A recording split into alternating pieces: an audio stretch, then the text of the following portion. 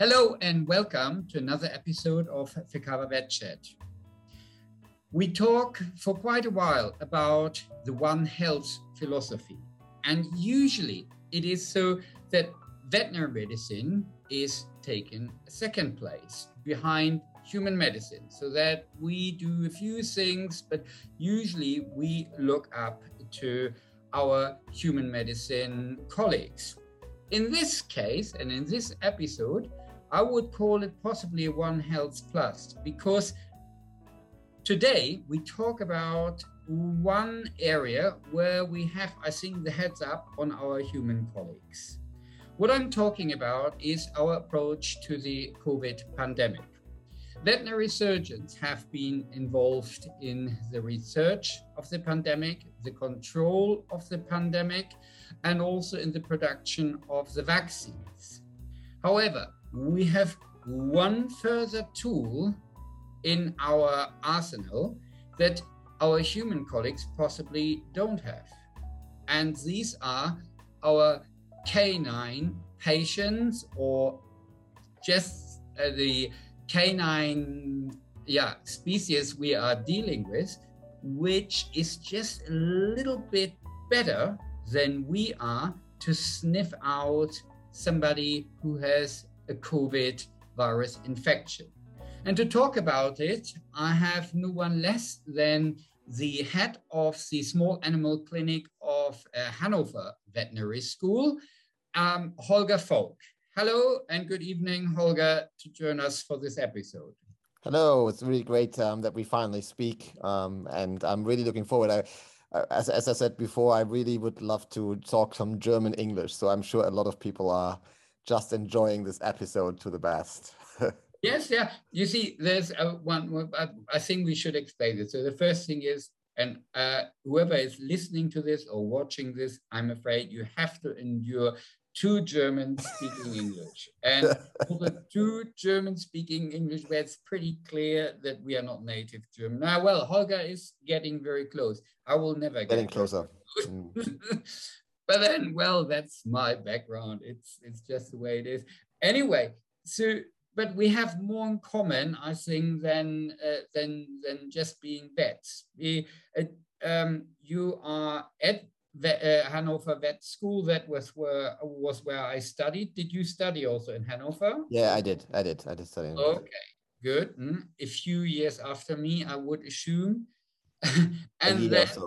And then we also both spent a fair amount of time in the UK, actually sort of still are, and we both sort of like to go over there, but we also both are a little bit Brexit damaged, I think. So one way or the other, I would say.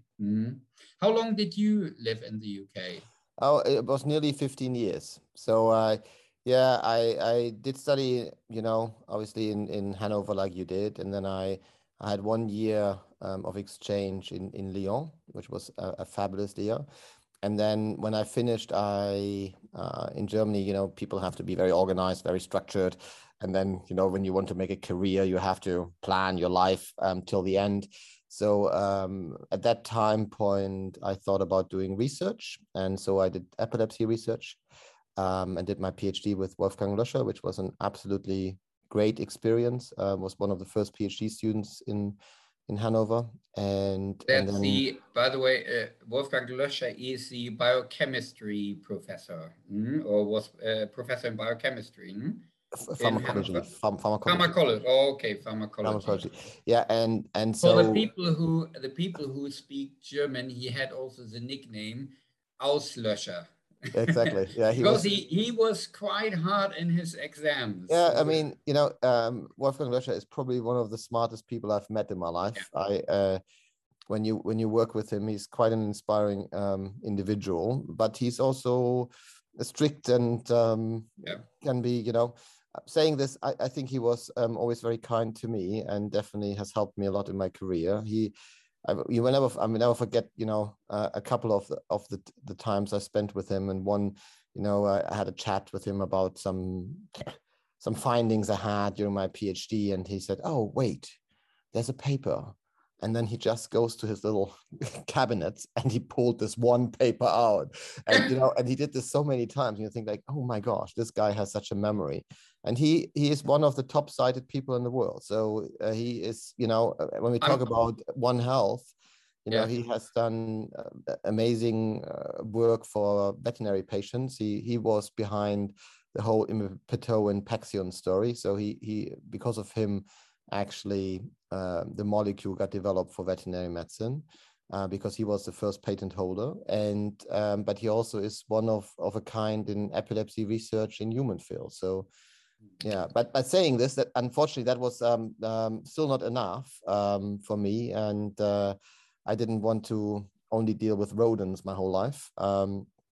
And so I wanted to, look after pets. That's why I started veterinary medicine. I do love owners and I do love pets. I know I'm quite unique in this, but I do love people.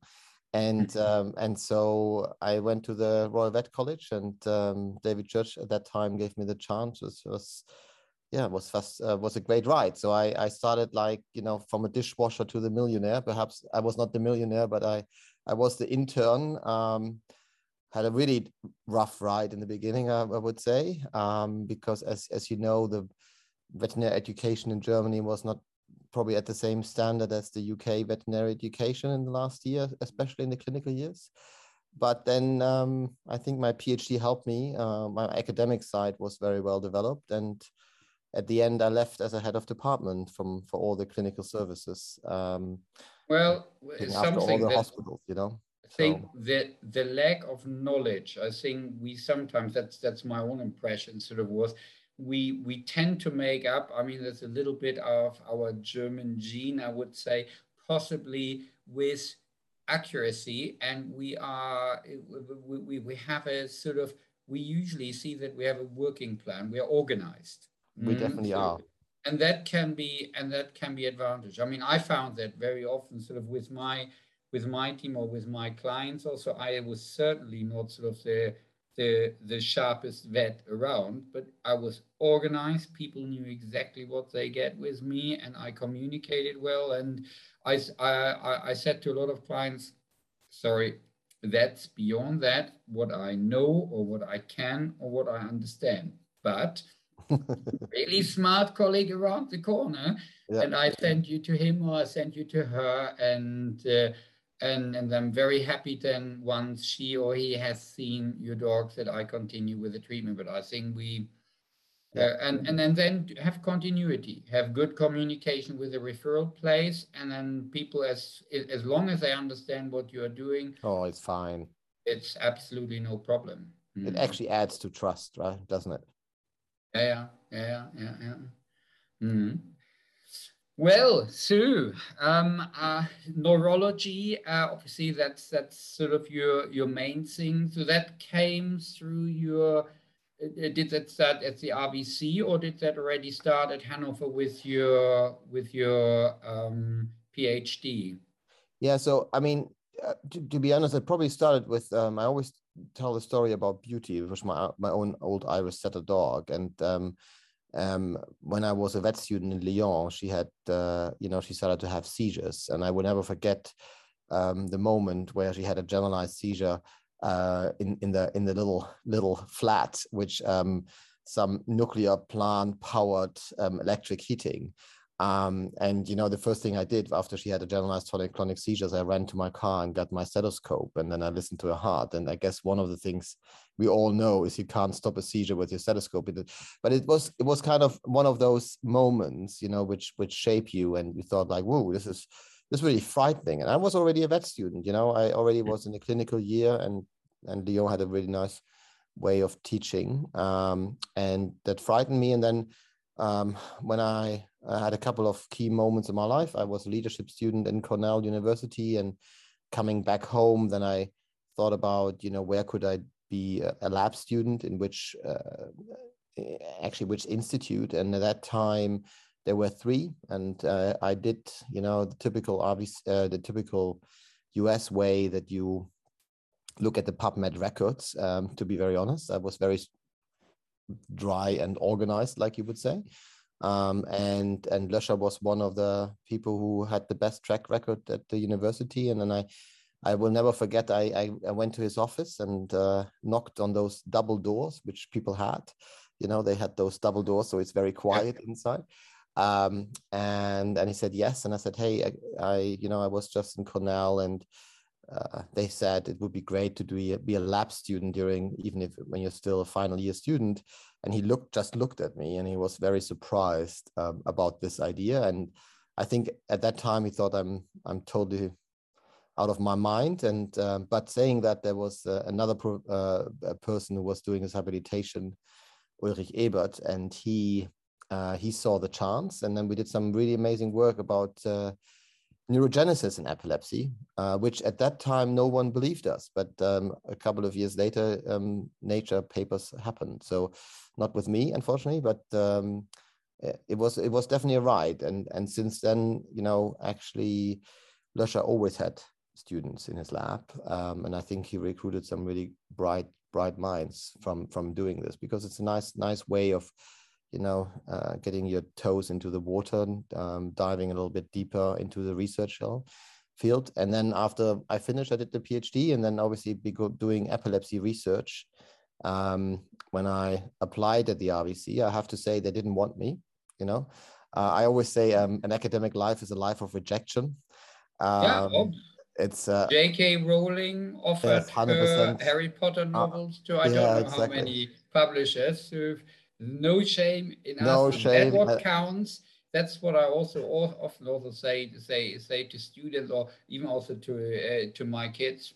Knock on 10 doors. The 9 doors that don't open, don't worry about it. Don't worry about it. Nobody knows about it. There's just you and this the person who doesn't take you. So there's no shame in that. But that what counts is the one that opens it. And just to get up again, So I also applied in the US for internships, and I applied obviously in England. And at the end, I think that's why I mentioned David Church. He saw the potential in me and got me over for doing an internship, and that was really great. At the end, it paid out.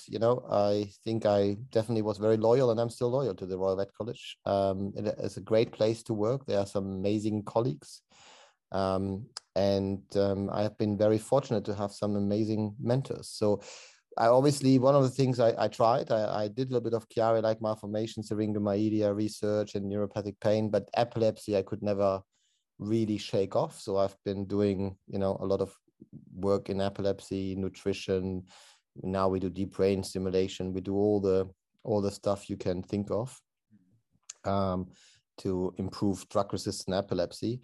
But saying this, obviously, we are now branching out and doing learning research and cognitive type research and so on. But I do still miss the UK.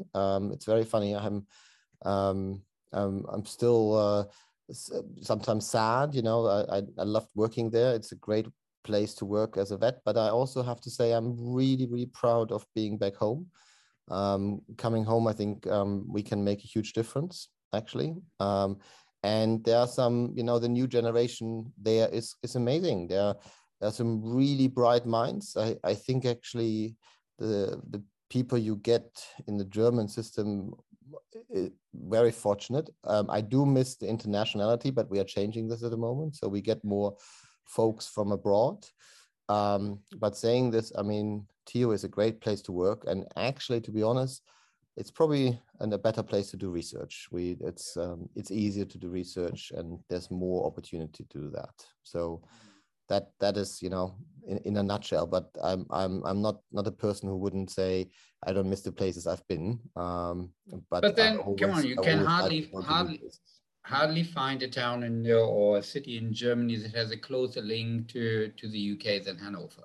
Exactly. So and also in the position where you sit, I mean, this is an international environment, and so it's so easy to move sometime. Well, theoretically, it's Exactly. easy. Sort of now, okay, Brexit makes it a bit more difficult, but nevertheless, with academia, it's certainly easier to think international than, say, in private practice also. 100%. And you should come and visit, you know, I mean, the place has changed. I don't know when you were last time there, but the clinic is second to none. I mean, you know, the toys we have as a clinician is just fabulous. It's really great.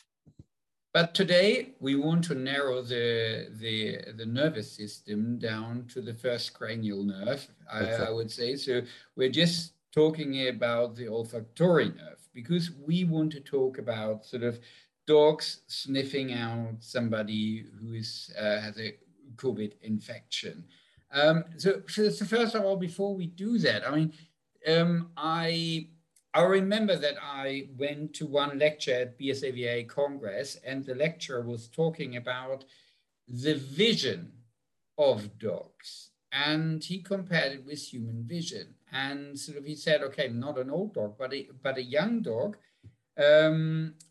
obviously not particularly good with sort of seeing color, but they apparently see light 6 times better than we do. So if we go out with a young dog sort of at night or at dusk, they probably see better contrast than we probably do.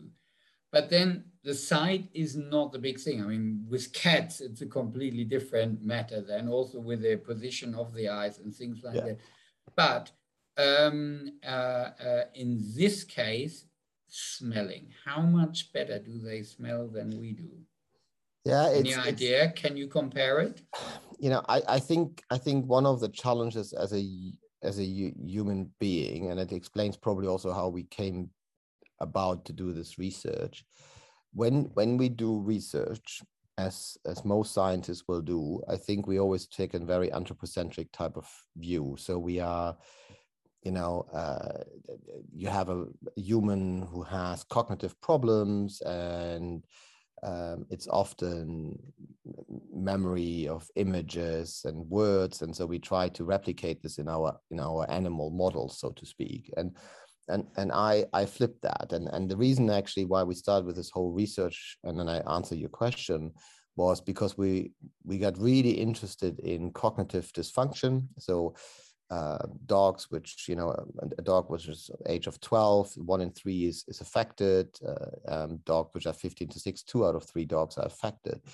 But the one disease this has not been properly studied was epilepsy. So we started to do some work together. Rowena Packer was at that time my postdoc, and she did some great work, and that kind of started the whole process. And we found that dogs with epilepsy have a reduction in trainability and get signs of cognitive dysfunction, so like dementia, canine dementia, which I just mentioned earlier, right? And that was really interesting. And then, but if you also look at that type of questionnaires, it's often very anthropocentric, in my opinion. And so we thought, you know, as you said, the dog will probably appreciate the environment in a very different way than we do. So we thought, could we test the sensing ability by the smell, and look at cognition from that point of view, you know?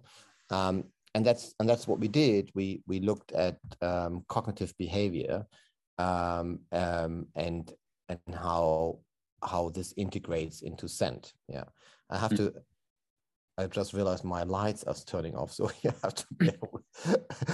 Why ever? We can still see you. Why ever? Yeah. You know, probably my kids. But so we the plan was, when I also started in Hanover. Obviously, when you move as a professor, you get some opportunities which you wouldn't have otherwise, right? And financially, and so we established and built up a nice behavioral lab with my postdocs, Sebastian Meller and Fredrik Twele, and they and there we have had this device where you have different holes, 7 holes, and behind each hole you have 2 options, and you can look at couple of learning paradigms, and that's how we started. So we first looked, can we train dogs, and how do epileptic dogs behave? Do they have problems with certain types of memory? So we wanted to get more into detail there. And if you think about a dog, I think the best way to describe how good their sense of smell is that they can smell one drop of fluid in 20 Olympic pools. So it's an amazing amount, right? You can also do a comparison, like you say, we have like 5 million nerve cells, because it's not actually a nerve to be. Now I'm the neurologist, but it doesn't matter. But there are 5 million receptors we have, and dogs have 250 to 300 million. So we have a higher number. They have a bigger surface when they smell. Their airflow through the nose is very different.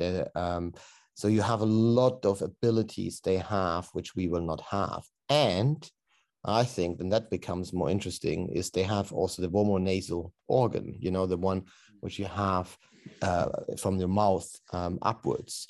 And I do think that will, and I can't tell you yet 100%, but I do think that this plays also a role. At the moment, people think that you need to have a touch or to that, but I do think that dogs are able to recognize protein structures over that, like they can, pheromones can be detected over it. And I think as long they are in some form airborne, they can sense it not only by sniffing, but also probably by the vomonasal organ, which gives you kind of an extra boost in your smell behavior compared to us. And I think we have no clue what they really sense or not sense. And the interesting thing is, and this is not the first time in my career, has been couple of things, where we started something. So the first one I told you about the neurogenesis in epilepsy, because we found it in different areas of the brain people didn't think new neurons belong to. So that was a dogma, Then there was a dogma about the blood-brain barrier being something which there's a barrier and there's no drugs really can penetrate it, and that there's no active transporter. So we then looked at multi-drug transporters which actively pump lipophilic structures out. It was a total no-go. So it's another dogma which was turned over. Then we studied a lot about nutrition in epilepsy, and people said, oh, your results can't be true because it's just nutrition and it's not a drug. And now other people are showing this, and the same is happening now with this COVID sensing stuff. Saying this, one of the things which is absolutely fascinating in the work we are doing at the moment,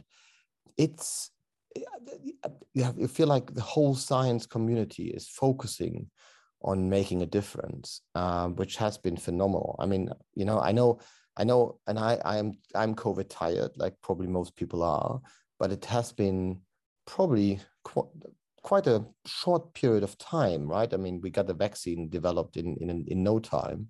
And the same is happening now since we studied the first paper. I mean, so many groups, there are more than 25 countries in the world which are working on this now. And I always compare science with a picture from mosaic stones, right? And you find your little stone, but as long no one else finds some similar stones, it never adds up to a picture.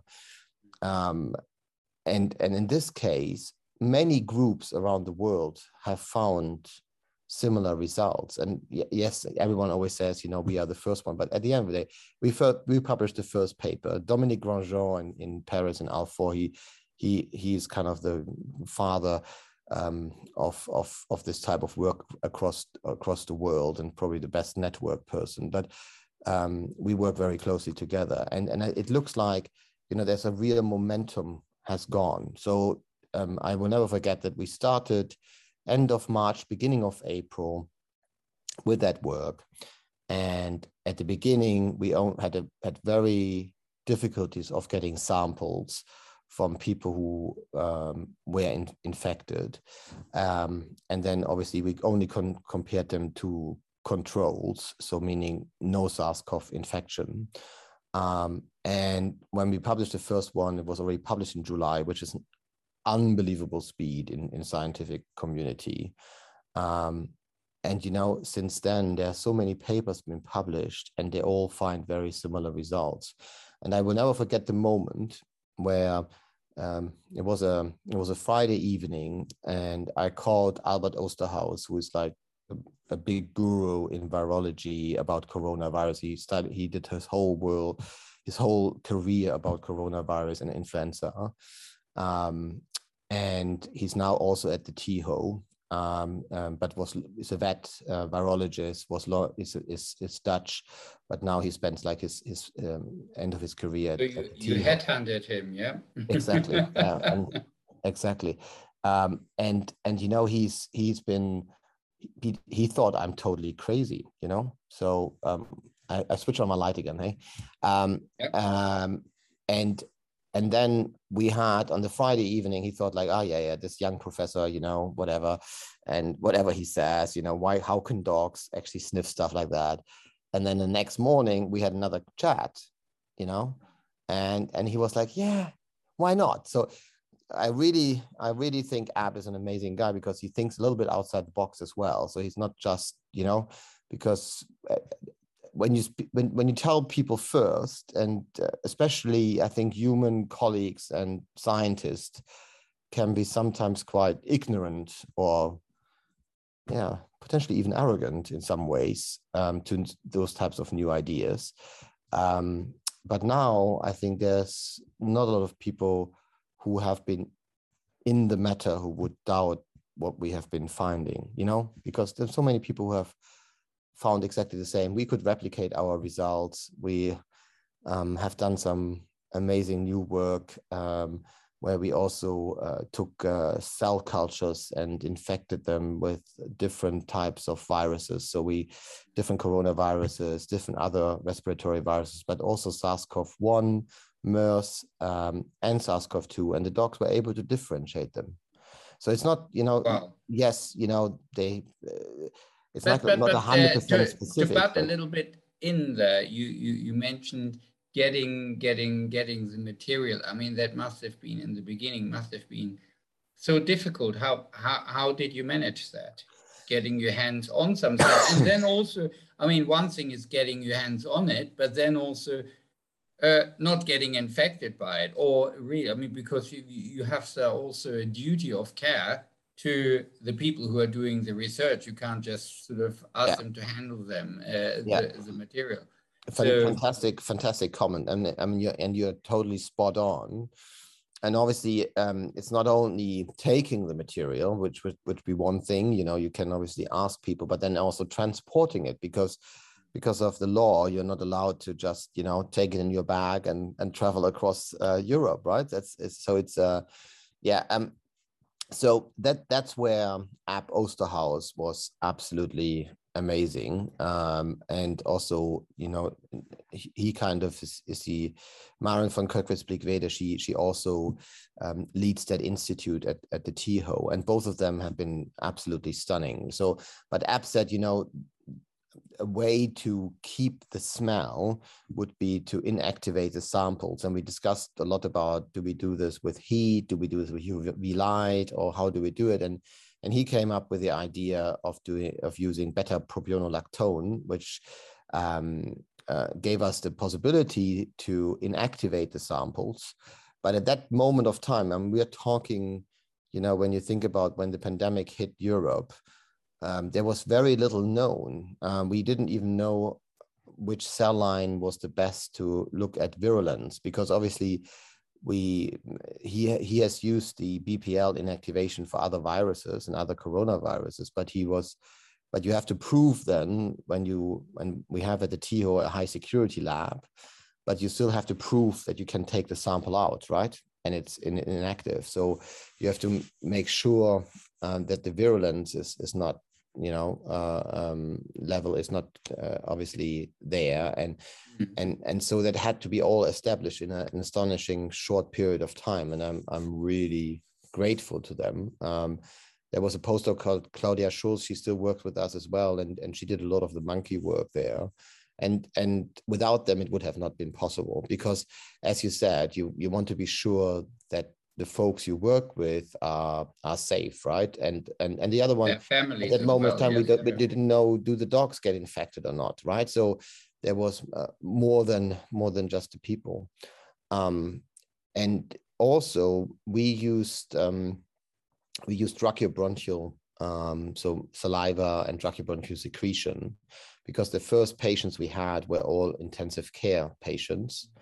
And obviously, we had to get then controls from the same environment, because dogs are so good in their scenting. So they might have just smelled the hospital rather than the infection. So we had to take sure that you get obviously samples from the same people in the same environment, and all these other things you need to think about.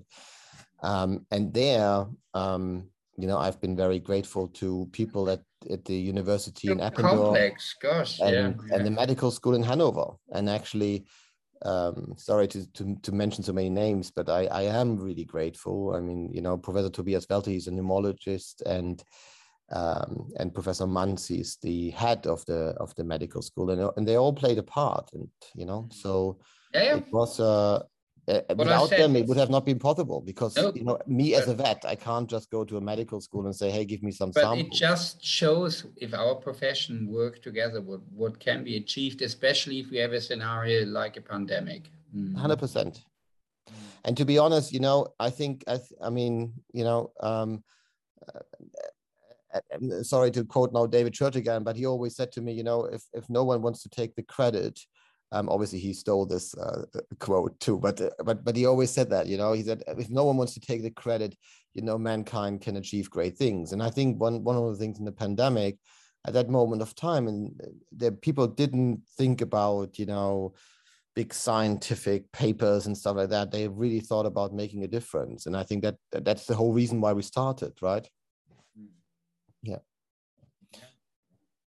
So there you got the samples, then you do the testing, then results were very, very, very, very promising. Yeah, and obviously having a chat, obviously, we in the beginning, we had very limited number of samples. We used a different type of training technique, because we had this machine. So normally, traditionally, it takes a long time to train those dogs in the lineup or in the sand wheel or whatever. And by using the machine, you get a lot of repetitions, and they get obviously food samples, and the training was in a week. One other question, sorry. The dogs, where did you get the dogs from? Who trains them? How does that work? Yeah, I mean, that's a great story as well. So when I did my PhD, there's a veterinary behaviorist who worked at the TIHO, so Dr. Esther Schalke, and she ended up, 15 years later, when I called her again, ended up at the German Armed Forces, and they take great care in training their dog, and she is at the moment still, I think, the only diploma holder in veterinary behavior in Germany. So good on the German army. And so because of this connection from the past, I said, could you think it help? And then obviously she had to ask her. I learned a lot about the army structure in Germany as well. And we got them involved, and they thought it's a great idea, and supported it not only in dog power, also in manpower and in financial terms, and helped us doing a lot of the research. And that was for us, a win-win situation, because I think for them it was great, because they got a new insight, and that might be even being protective for their soldiers in the field one day. But also for us, it was great because we had experts in the field, and not only because as you might know, in the explosive world, and also in now with this, it's not only the dog, it's also the dog handler. So when you get a certificate, also get normally a certificate for both together, for the search behavior. And when we look at what we just did, we did now look at real life scenarios, and when we used them there, dogs were, they did perform well, but when a dog handler tried to interfere, they perform poorly. So you need to really have a good team, and that is really essential. And by this connection, we were able, obviously, to get this all done. So there you are. So if you have your first results, it looks all very promising. That works quite well. And then who came up with this idea using the dogs sort of on the concerts? I mean, that's what's happening at the moment. Sort of, we had just to explain for our listeners and viewers, sort of, there are at the moment sort of a whole series of music events, sort of rock concerts and all sorts of music concerts. And the dogs are now tried on these events. So if people have to, I don't know, they have to test in advance, so ideally not to bring COVID in, but nevertheless, there's always a risk that one might slip through. Yeah. So, and I mean, how did you, to start with, how did you manage to get hold of the Congress organizers and the concert organizers? It's also a great story, to be honest. When, like I said, when we started, we really did this to make a difference, right? And we did a couple of studies. We did prove our results, and people said, can the dogs really do this? You have to prove it again. And we proved it again.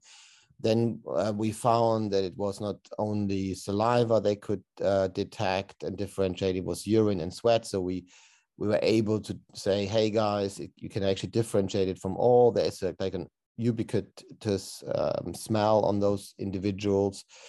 And the interesting thing for that is that sweat, is, yes, sometimes potentially you can find a couple of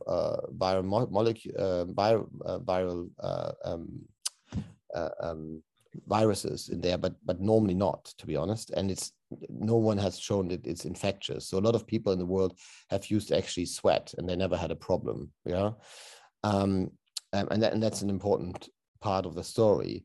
But when we started this, we said, where can we use it now in the field? And then there were a couple of people interested. But I always believe that when this is used, it needs to be a little bit of a top-down approach, because what I didn't want to have happen is that anyone would start training their dogs and they use it on people, because they're especially if you have a German history, you don't want that dogs are used in a non-professional way, let's say it this way, right? And sniff out people, and then suddenly they get pulled out. I know that in different countries, even in the UK, or when you go to New Zealand or US, you might get sniffed out and it's kind of accepted, but in Germany I think it's not the right image and not the right way forward. And so we approached a lot of the authorities, and there's a lot of dogs used, for sniffing money, weapons, explosives, and there was a lot of interest. But I have to say, to be honest, the middle management in these governmental structures were always kind of stopping it. And then Stefan Schreckenberger from Pro Event and Nico Röger from Whole Concert came to us and said, guys, we really have a big issue. We don't know how we can survive. Usually, Hannover Concert, they did 4 events a day. They did none, right? So they were really frustrated. And I said, guys, that might be the perfect opportunity to actually see how dogs behave in the field. And also in a concert, you have actually a relatively structured entrance phase, right? And so we approached Lower Saxony, the ministry, and pitched them our idea. And after many discussions, a little bit, one has to say it would have been nicer to be earlier, because we started the whole process in the beginning of the year, and then obviously we just are now doing the concerts.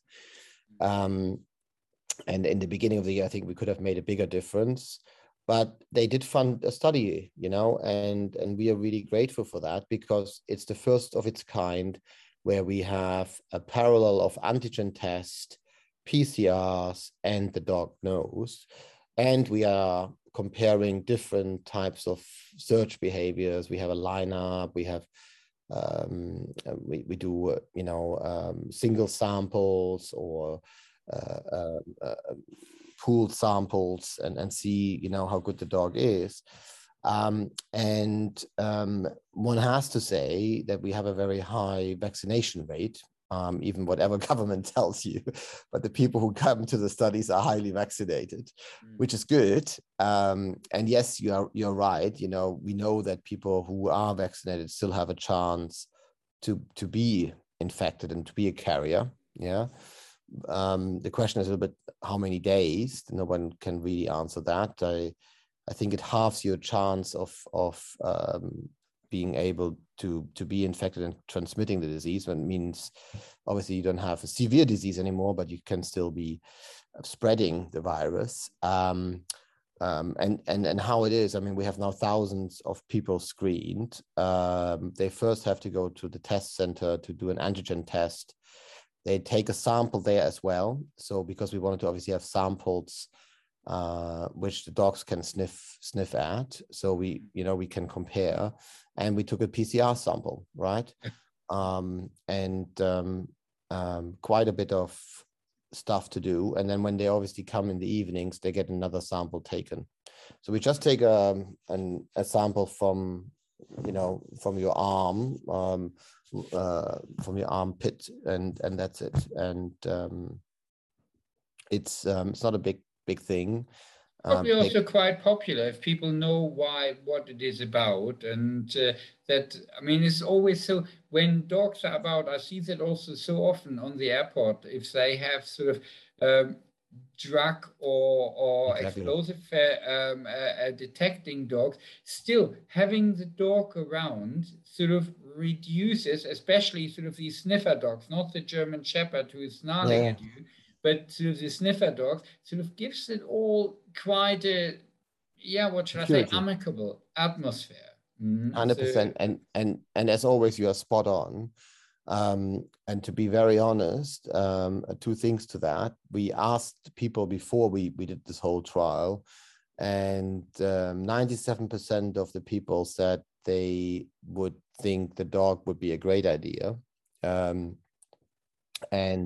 the other thing is that they even trusted the dog more than the PCR, which is, I think, is phenomenal. And you're totally right. One of the things which I learned doing this study, which I totally did not appreciate, but the people who came to the concerts are really proud to take part in a study to make a difference. And I'm not sure if the governments really understand this phenomenon, but I think involving the population more in this whole process would have definitely got a lot more support for some of the hard facts they had to create by the lockdowns, right? But it was really an amazing thing because, we did pull out obviously some individuals, and they were all okay.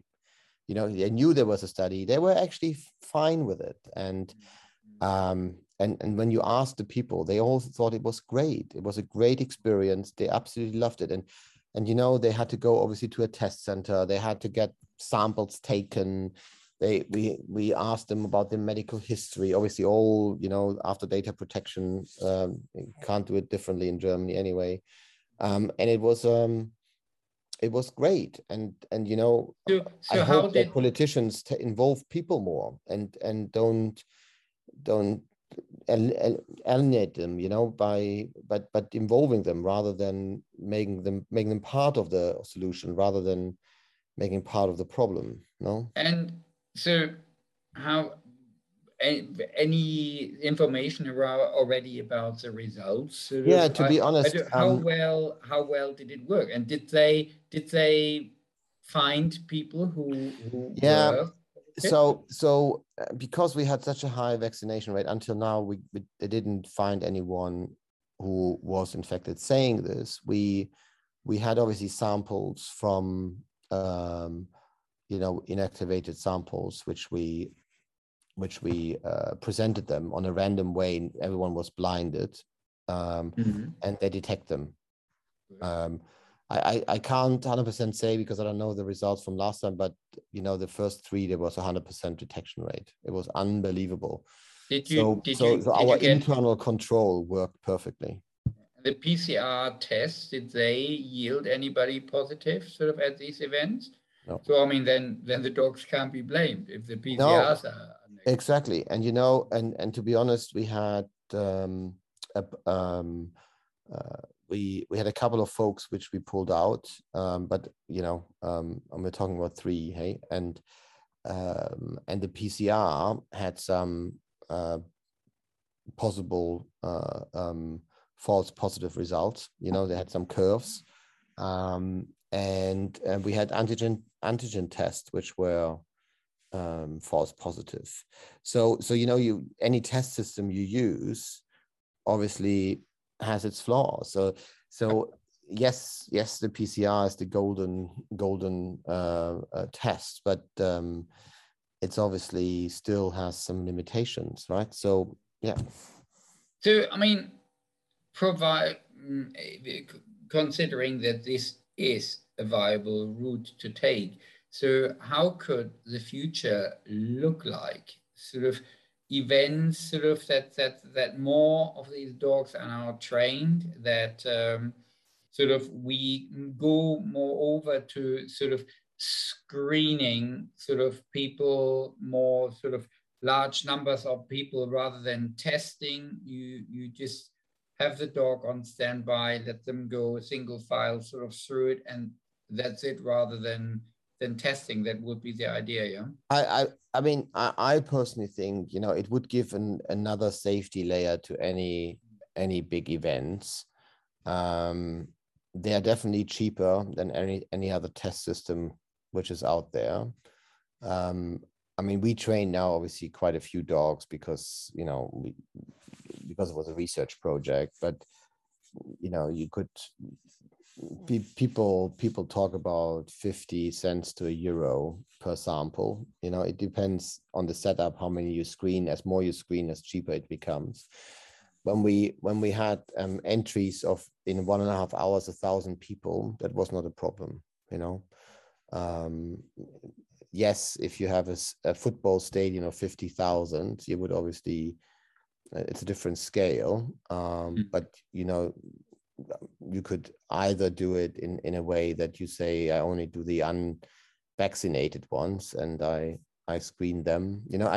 There's different scenarios. I think you can apply this. I don't know how the politics is across Europe, so people who are listening to this chat, I definitely know in Germany at the moment there's a very big push to the vaccinated or people who recovered from SARS-CoV-2 infection.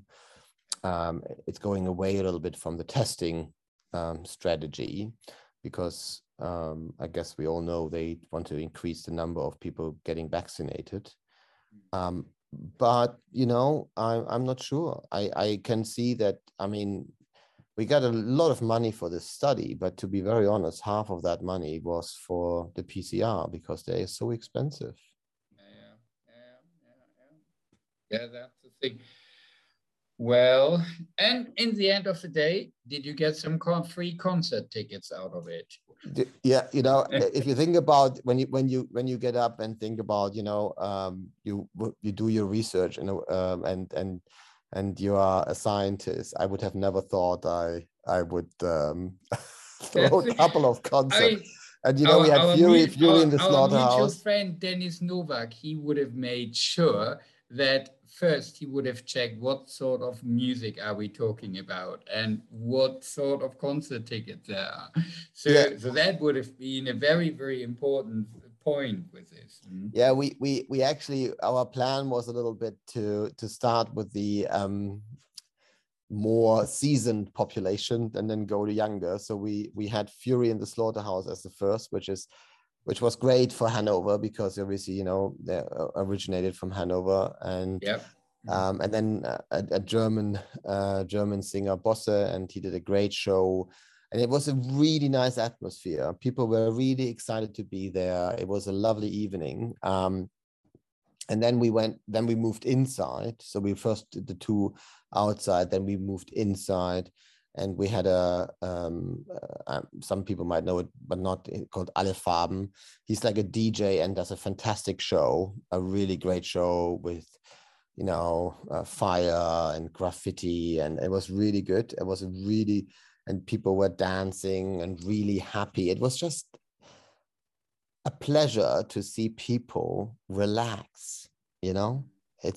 I did not realize how much we need this social interaction and the relaxation. And then we have had Sido, you know, a German rapper. So we really tried to pick different types of audiences. Yeah, and now it's crunching numbers and see what we get. But it was definitely an interesting thing, and I you know, and I didn't appreciate how many people are involved to get an artist on stage. You know about obviously some people there, but there's a lot of people involved, and all these people had no money in this, you know, in the COVID times. It's, you know, because you always think that, yeah, okay, you know, we have a rock star and my gosh, they have so much money, they probably don't know how to spend it. But it's not those guys. It's the guy who, you know, who built up the racks, who built up all the stuff in the backgrounds, and they had no job. So yeah, it was a really, it was a nice ride, and I do have to say, I do hope that people take it on. Our dog training and stuff has been, you know, some countries have adopted it. There are now some dogs in use in Africa, in Kigali, in Rwanda. And I do think that that's probably also an area where people are more likely to be able to use them, because they're more difficult access to antigen tests or PCRs and resources, because we're living in a very rich country, you know. Also, yeah. And we'll see, you know. I personally think what has happened, I mean, you made in the beginning about the One Health idea that you know, we normally copy what has happened in human medicine. I always make the joke that thanks to humans, our guinea pigs, we know what to use in dogs. But you know, the other thing is the UK, and I'm really sorry, guys, but you know, the UK was always for us in Germany. We always look what happening there, and when they loosen something, then we obviously read their studies of infection or not, and then we change our behavior, right? And then that has been, you know, and they just let it go at the moment, and we are all waiting for the big bang to happen there. But it looks like Germany is now following track. Yeah, so it's definitely an interesting experience we all have been part of, hey. But what I can tell you is, I think next time, I hope the politicians will involve the public more, because it was so great. People, they were happy, they felt proud to be part of the study. It was really great experience in my career, one of a lifetime. Yep, absolutely. Thank you very much for taking us sort of on a whole journey through this amazing story, and also to give us an idea of the complexity of the whole thing. It's just, I mean, you just scratched the surface, and I mean, there must have been just so many headaches on the way leading up to it, but it came up with a really great result, and it certainly puts our profession in a very, very good light. And I mean, that is just so important. So thank you very much, Holger Volk, for joining us for this episode for Fikava Vet Chat. If someone would like to comment on this episode or would have good ideas for future Fikava Vet Chats, please email us on vetchat@fikava.org or use our social media outlets with comments. Thank you very much for joining us, and I hope to see you all soon again, or give you an opportunity to listen to us very soon for another episode of Fikava Vet Chat. Bye-bye. Thank you, guys. Bye.